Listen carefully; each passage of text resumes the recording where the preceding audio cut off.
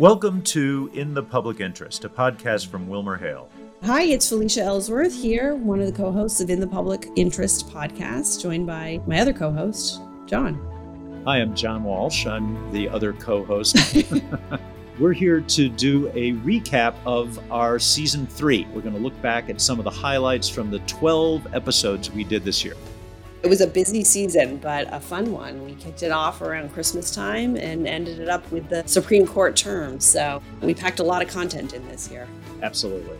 This season was the biggest season yet, and we had a whole range of great episodes we'd like to highlight. So this season, we had several episodes on topics at the forefront of the national conversation. A good example of that is our episode on reproductive rights. In that episode, our partner Kim Parker welcomed Helene Krasnoff of Planned Parenthood back to the podcast alongside Dr. Christina Tassi to discuss the legal ramifications of the Supreme Court's Dobbs decision, which overruled Roe v. Wade. This was a follow-up to Season 2's episode with Helene Krasnoff and Dr. Amna Dermish. A lot of people I speak with are stunned when I say that these bans affect every single person of reproductive age in our country. It doesn't matter if you're living in a blue or a red state. The influx in patients impacts wait times, and that impacts all patients, no matter if they are traveling to access care or if they live right down the street from an abortion-providing center. More people are seeking the same appointments for limited services. The increased wait times also have medical implications because abortion care is time-sensitive. As you and Kim and Helene noted on that episode, we're really only beginning to understand the true implications of the Dobbs decisions. One of the things that's happened since the episode, too, is the amount of state legislative action that's taken place around the country that's resulted in a bunch of different cases. Yep. I think we'll have additional episodes on this topic in the seasons to come of In the Public Interest, to be sure. And it's also clear from the sobering conversation that we had that people who work in reproductive health care are concerned about what could be coming. With so many patients needing to travel, any state that currently has abortion access is indirectly or directly taking care of patients around the country and providing health care for any individual of reproductive age in our country. And with that in mind, I can't adequately convey the absolute terror and outrage that the words federal ban elicit within me. We're even starting to see some data about this now, about people traveling to different states and the increase in hospital admissions for folks from out of state seeking reproductive services in states where they have greater access to it. Absolutely. So we also had another sobering but important episode involving the Russian war against Ukraine. And for this one, we were lucky enough to be joined by a couple of our colleagues. Right, John? That's right, Felicia. In this episode, we were joined by Maria Shula and Georgia Sifa, two lawyers in our Brussels office. Maria is a Ukraine-born and Ukraine-trained lawyer who's working at WilmerHale. She discussed the impact of the 2022 Russian invasion on her life personally and the impact of Western sanctions on Russia.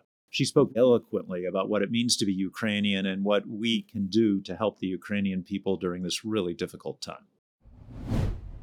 I hope you can feel a current Ukrainian spirit here, but jokes aside, being Ukrainian today means constantly fighting.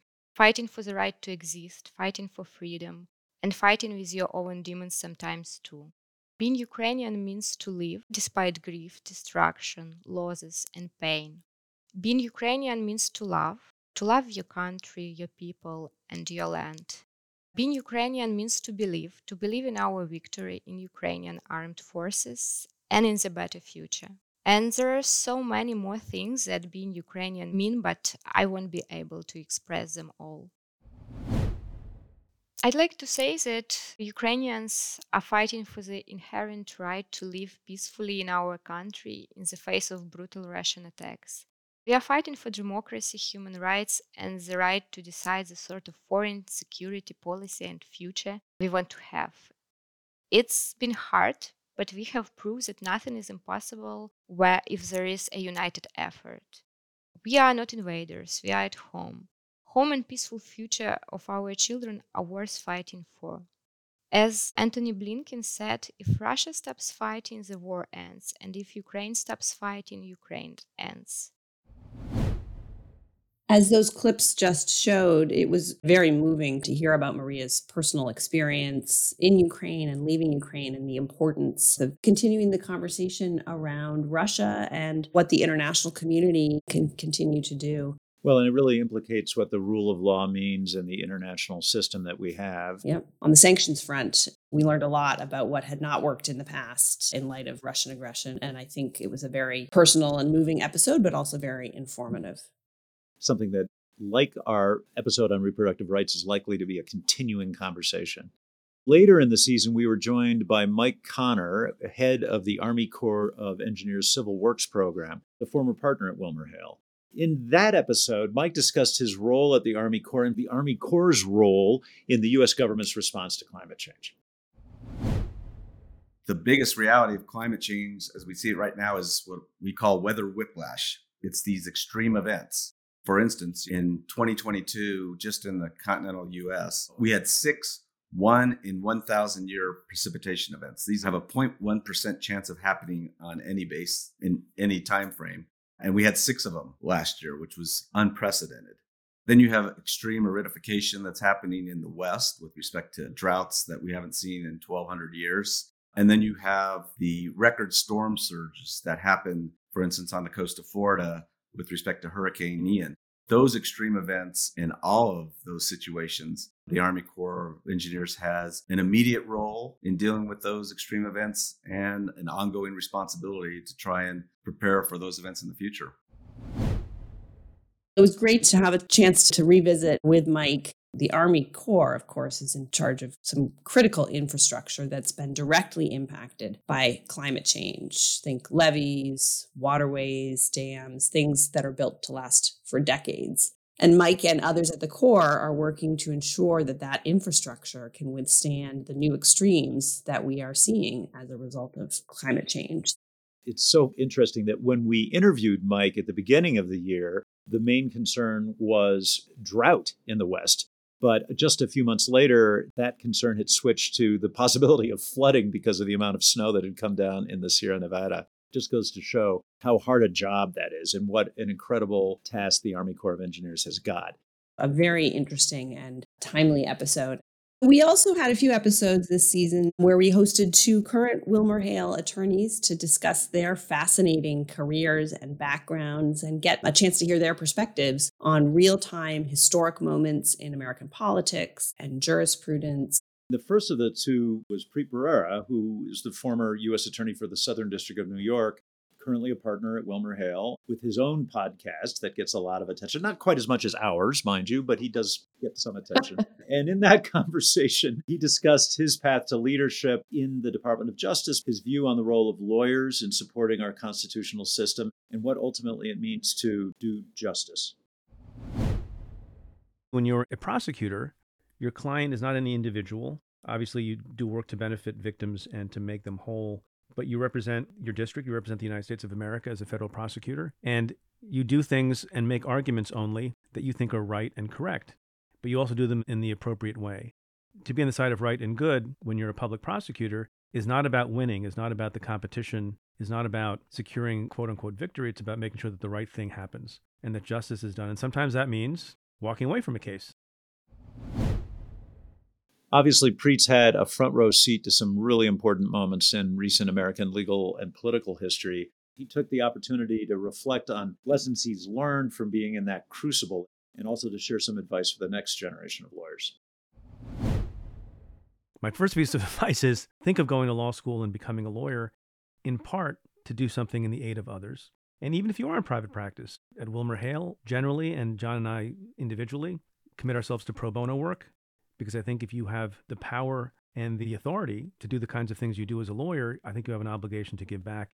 That's point 1. Point 2 is a more pragmatic point, and this is whether you're going to be a transactional lawyer or a litigator.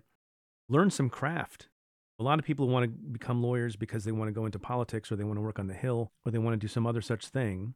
And that's all great and good. And I worked on the Hill for 5 years as chief counsel to Senator Schumer. In the early years, practice becoming a lawyer practice your craft, try to get into court as much as possible. It was a great episode. We also spoke with WilmerHale Senior Counsel Eric Lesser. Eric joined the firm by way of the Obama White House after serving several terms in the Massachusetts State Senate as a senator from his hometown, and the consultant to the HBO political satire Veep, which is really one of my favorite shows and one that I love to watch and rewatch. Following the debt ceiling crisis earlier this year, Eric joined us to discuss his perspective on the debt ceiling deal, what it portends for the future of congressional negotiations, and how our current political reality compares more closely than you might like to think to an episode of Veep. It's scary because you think about it, and I remember kind of chatting with and working with some of the writers on those Veep episodes, and you used to think, can't get any crazier than this. And then the real life politics is infinitely more insane and wild than Veep ever was. Stay tuned for an entire episode about his work with Veep. Despite Veep, Eric also sounded an optimistic note about the future of American politics. But if you just play out what's happened in American politics since 1994, 1995, I mean, people thought that that was a bottom in terms of polarization and divisions between the parties. And we are so much further beyond that. I do think that there's a glimmer of hope in the fact that the actual deal that approved the increase was one of the most bipartisan in recent history. And you had a very mixed vote of Republicans and Democrats that came together to get the debt ceiling passed. So you always hope that maybe the fever breaks and this coalition emerges of more responsible members of Congress from both the Republican side and the Democratic side that come together to find resolution. Then several of our other episodes this season focused on remarkable individual stories at the center of legal cases that WilmerHale has handled. Yeah, we kicked off the season with a very special holiday episode featuring Elizabeth Chan, a client of the firm and a singer and songwriter who exclusively writes and sings holiday music and who has been dubbed the Queen of Christmas by the media dating back as far as 2014. In 2021, Mariah Carey's company, Lotion LLC, applied to register the trademark, Queen of Christmas, for future use on a wide range of products, including music, perfume, sunglasses, and even coconut milk.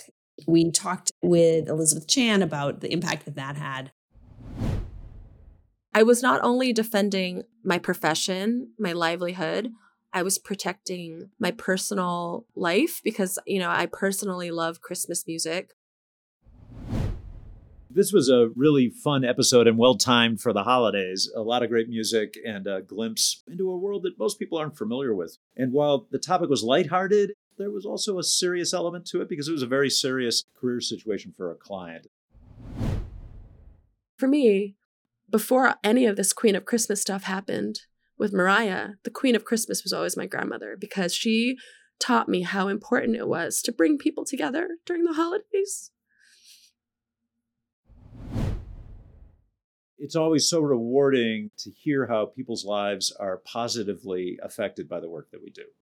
A little bit later in the season, our partner April Williams sat down with Vanessa Potkin, who's the director of special litigation at the Innocence Project. April and Vanessa discussed some of the thorny legal issues that were involved in overturning a decades-old conviction in the assassination of Malcolm X, and how a newly discovered evidence law in New York led to the official exoneration of Muhammad Abdul Aziz and Khalil Islam. What exculpatory evidence was withheld? So there were at least 10 different FBI documents that discussed in detail the physical description of the shotgun assassin. And there were statements that not only described the person's appearance, but also identified this person as being a lieutenant from the Newark Mosque. And so you had close to a dozen documents that really had information that was critical to the identity of the person who was actually the shooter for whom Mr. Aziz was wrongfully convicted of being. This was a situation where a current legal case delved back into a pivotal moment in the history of the 1960s. April, Vanessa, and their teams at the Innocence Project and WilmerHale so effectively reinvestigated this case and made important discoveries that led to an exoneration. You know, in some senses, the truth was already out there. The reinvestigation really was focused first and foremost on getting officials to take a look at what had been amassed and also seeing where else we could go. And this involved getting access to documents from the FBI. Many documents had been released but were heavily redacted. And now, during the reinvestigation, for the first time, we could see them with either less or no redactions. In addition, there were witnesses who were spoken to that no member of law enforcement had been in touch with over the decades, even though they had been out and talking about the case actively and information that they had. Kind of an amazing story, and one that really brought the history of that difficult time back to life. On top of our normal season this year, we decided to also try something new. Anticipating yet another historic Supreme Court term, we brought together some of the accomplished and knowledgeable attorneys at WilmerHale to discuss some of the most consequential and interesting decisions that came out of the term that ended in June of 2023. And we called that our Supreme Court miniseries. We're looking to do this every year, and the first episode of the series was one where Felicia joined our partner Thomas Saunders to discuss the Supreme Court's decision in Jack Daniel's Properties, Inc. versus VIP Products, LLC, which was a hotly debated case involving trademark law and freedom of expression, and it centered around two items that very seldom appear in the same sentence: dog toys and whiskey.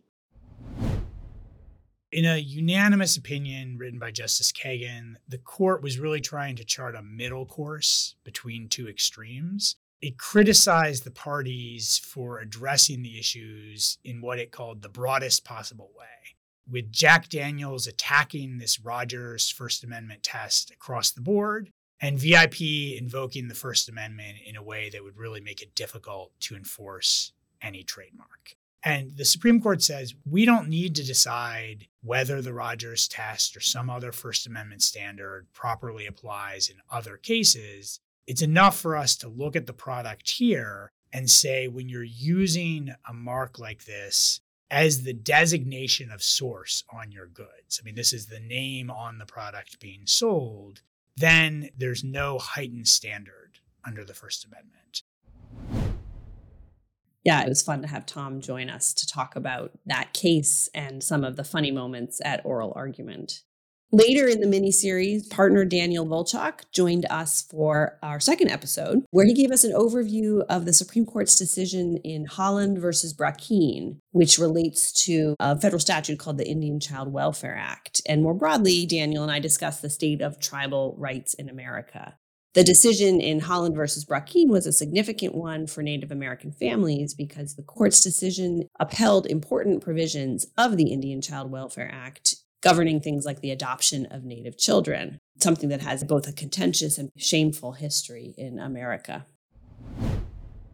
As far as trends, I think it indicates that there's uncertainty as far as the Supreme Court's approach to Native issues, because Justice Barrett is still a little bit finding her way. And by and large, there are otherwise 4 relatively reliable votes for tribal interests. That is the 3 Democratic appointees and Justice Gorsuch. So the trend, to the extent there is one, is that it is not clear exactly how the court will come out on a lot of tribal issues, which just creates enormous uncertainty from tribes' perspective in terms of whether there's a desire to try to get certain issues up to the Supreme Court, or maybe rather try to keep them in the lower courts to the extent possible. The outcome in this case was so important to tribal communities and to Native Americans. Other decisions by the justices have been cutting in both directions and offsetting the significant victory that the Native community saw in Holland versus Brackeen. Our third episode of the Supreme Court miniseries was particularly special, as we had former Colorado Solicitor General Eric Olson join us to discuss the Supreme Court's landmark decision in 303 Creative versus Olenis, a case that he himself had argued before the court on behalf of the state of Colorado.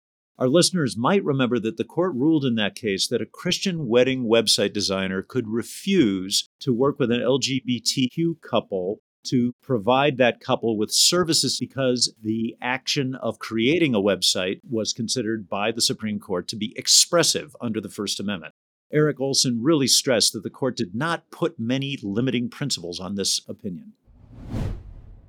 The Supreme Court said there's a First Amendment right to be free of government regulation, even for conduct, selling a product to somebody. And it's not limited to same-sex couples or weddings or particular kinds of businesses. The language he used is, quote, those whose services involve speech now have an argument that they can refuse certain customers. It does not today mean that you have a constitutional right to discriminate against people on the basis of race, for example. But there's now a constitutional right not to serve a member of a protected class. And it moves the frame of the discussion as to what is allowed and what is not allowed in our country. And those kinds of arguments about race, about disability, about gender are coming because of this opinion. It was a very interesting case, and it was fascinating to get Eric's perspective about what the court's decision meant. As Eric saw it, the court's decision opened the avenue for many people to claim that the First Amendment exempts them from certain forms of government regulation. And if he's right, that could have profound implications for many different groups in the future. So an important case and a really important and interesting perspective on it that Eric brought to that episode. Now, for our next episode of the series, our partner Matt Martins joined us to discuss the court's decision in Groff versus DeJoy, a case that centered around a postal worker who sought a religious accommodation from his employer not to work on Sundays in observance of the Sabbath. In that case, the court reinterpreted the standard for religious discrimination claims in the employment context and made it easier for workers to win those claims. Well, I think what you've seen over the last probably decade, maybe a little more than a decade, is a court that is much more vigorous in protecting religious liberty, much more protective of religious practice than perhaps prior courts. Even though the prior courts were quite protective of religious liberty, I think you see it on overdrive with this court. But most of those cases have been in the context of the individual vis-a-vis the government, whether the state government or the local government or a public university or the federal government. And this case is unique in that it now takes a vigorous view of the rights of employees to engage in religious practice vis-a-vis private employers. And so I think it's this move into the private sphere that distinguishes the Groff decision from the many other religious liberty cases that the court has been handing down over the last decade. And finally, we concluded our Supreme Court miniseries with another visit from our very own Seth Waxman, one of the most experienced Supreme Court litigators in the country, who talked about the court's rejection of the independent state legislature theory in the case that's called Moore versus Harper. We were just thrilled to welcome Seth back to the podcast. We might make him a co-host pretty soon based on the frequency with which he appears.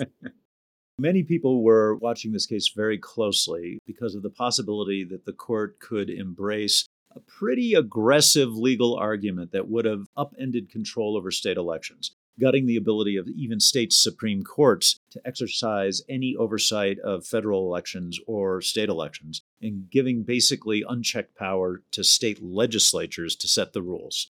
So the court's decision rejecting that aggressive argument was a big relief for them. Seth noted an important caveat, though, in the opinion, which signaled that we haven't heard the end of the case yet. What the Supreme Court said in Moore versus Harper is that state courts, although obviously they are the principal adjudicators of state constitutional provisions, quote, do not have free rein to strike down laws governing elections, and that federal courts, quote, have an obligation to ensure that state court interpretations of that law do not evade federal law.